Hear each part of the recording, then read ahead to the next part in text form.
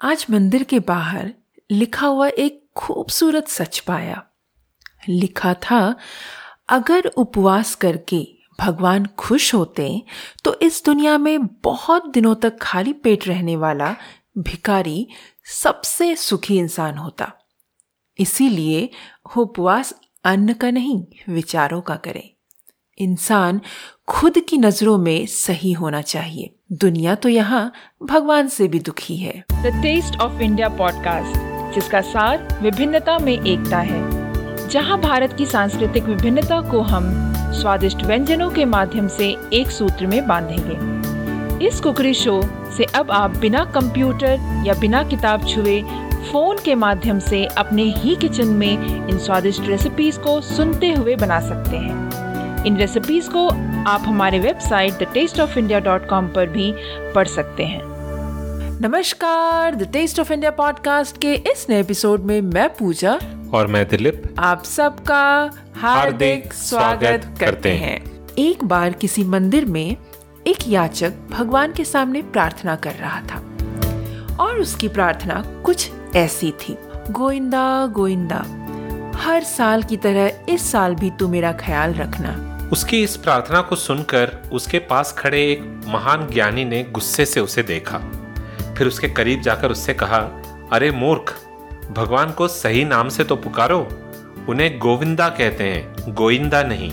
इस बात को सुन उस प्रार्थी ने एक बार फिर भगवान से हाथ जोड़कर कहा, गोविंदा गोविंदा, इतने सालों से तो मैं आपको ऐसे ही पुकारता रहा हूँ और आपने मेरा पूरा ध्यान रखा है, तो उम्मीद है कि इस बार भी आप हर बार की तरह मेरा ध्यान रखोगे। कहकर उसने ज्ञानी के तरफ देखा और वहां से चला गया। उस ज्ञानी व्यक्ति को अपनी भूल समझ आ गई थी। उन्होंने सोचा, जब भगवान को आपत्ति नहीं है तो और किसी को क्यों होनी चाहिए।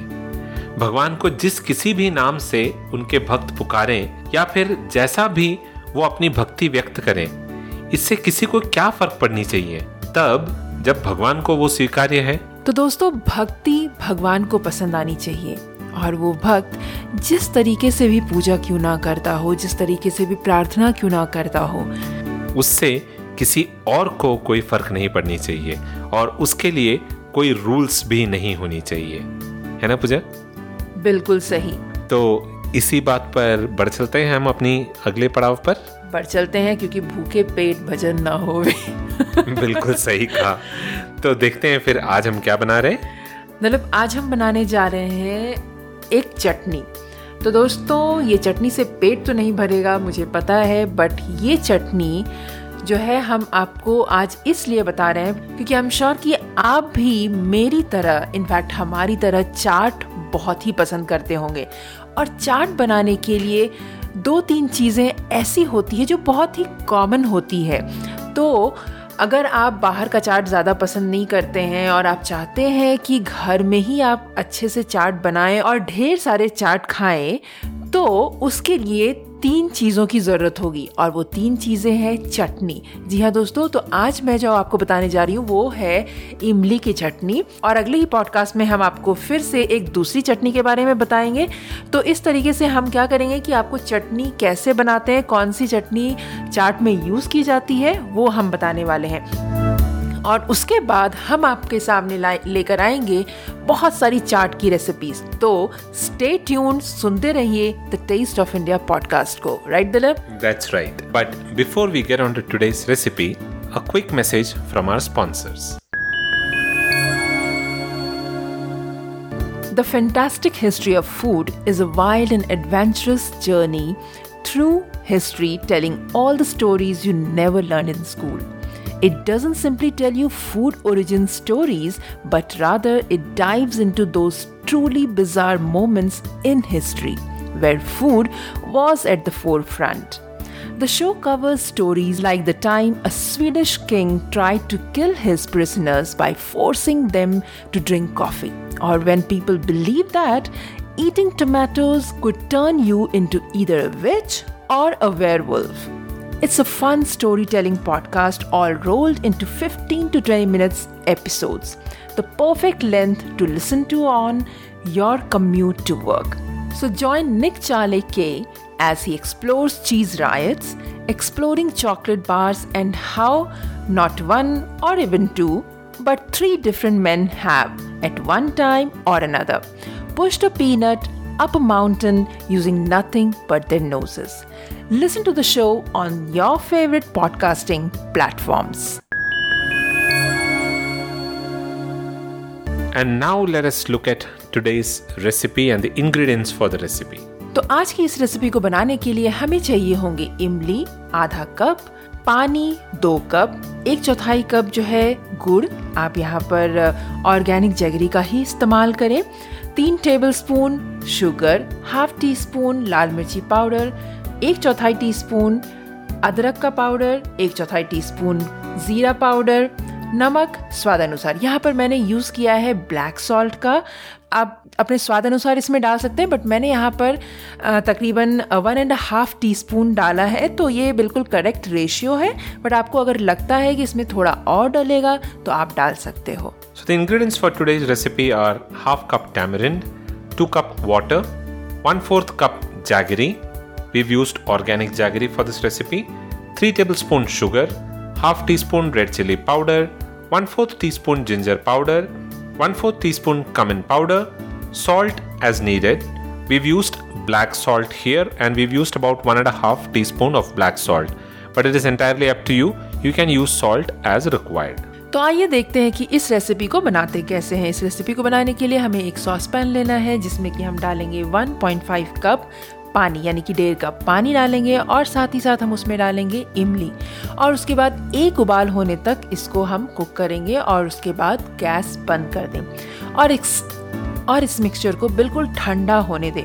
ठंडा हो जाने के बाद इसको ट्रांसफ़र करें मिक्सर ग्राइंडर में और उसके बाद इसको स्मूथ पेस्ट में ग्राइंड कर लें और उसके बाद एक छन्नी की सहायता से उसको छान लें और उसका जो भी पल्प है जो निकला है अभी बोल में उसे हम ट्रांसफ़र करेंगे एक पैन में और उसके अंदर हम डालेंगे हाफ कप जो बचा हुआ पानी है वो भी डाल देंगे और उसके बाद हम इस मिक्सचर को कुक करेंगे तकरीबन 2 से 3 मिनट तक। उसके बाद हमें डालना है इसमें गुड़ का पाउडर और साथ ही साथ हम यहाँ पर डालेंगे लाल मिर्ची powder, ginger powder, cumin powder और नमक। उसके बाद इन सारी चीज़ों को अच्छे से मिला लें और फिर डालें शुगर और फिर इन सारी चीज़ों को मिलाकर इसको हम कुक करेंगे।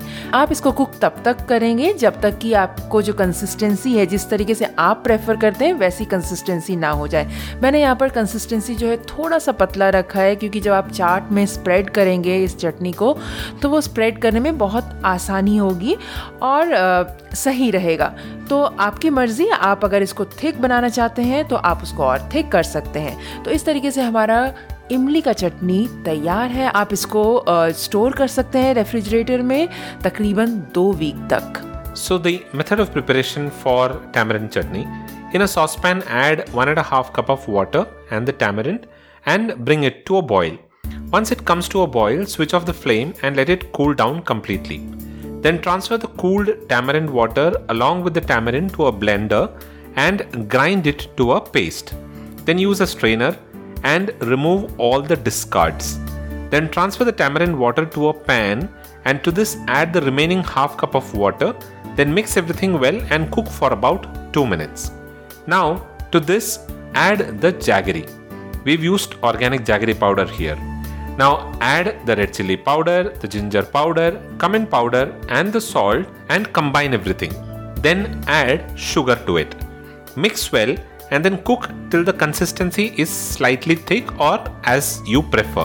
We've kept it a slightly thinner consistency here, but it is entirely up to you what kind of consistency you would want to keep. Now switch off the flame and let the chutney cool. Your tamarind chutney is ready to be served. It stays good in the refrigerator for about 2 weeks if it is stored properly. तो दोस्तों है ना बड़ी ही आसान सी recipe, तो आप भी इस रेसिपी को ज़रूर ट्राई करें और जैसा कि मैंने कहा हमारे अगले पॉडकास्ट को सुनना ना भूलें क्योंकि हम एक और चटनी रेसिपी के साथ आ रहे हैं। दिवाली आ रही है तो चाट तो बनता ही है और चाट बनाने के लिए इन चटनी को तो बनाना ही पड़ेगा, तो जरूर सुनिए हमारे आने वाले पॉडकास्ट को। And don't forget to visit thetasteofindia.com for the printable recipe card, the show notes and the step-by-step instructions on how to make this recipe. And if you have any questions or comments, you can always post your comments in there and we will respond to it there. The Taste of India podcast is available on pretty much all podcasting platforms, including Spotify, Apple Podcasts, Google Podcasts, Stitcher, Carvaan 2.0, Amazon Prime Music, JioSaavn, Gaana, and the OTT platform Epic On as well. So pick your favorite platform and give it a listen in there. That is all that we have for this episode. We'll be back again the next week with another tasty recipe and an interesting story. Until then, keep listening to the Tastes of India podcast. This is goodbye from Dilip. And goodbye from Pooja. You all have a wonderful rest of the week.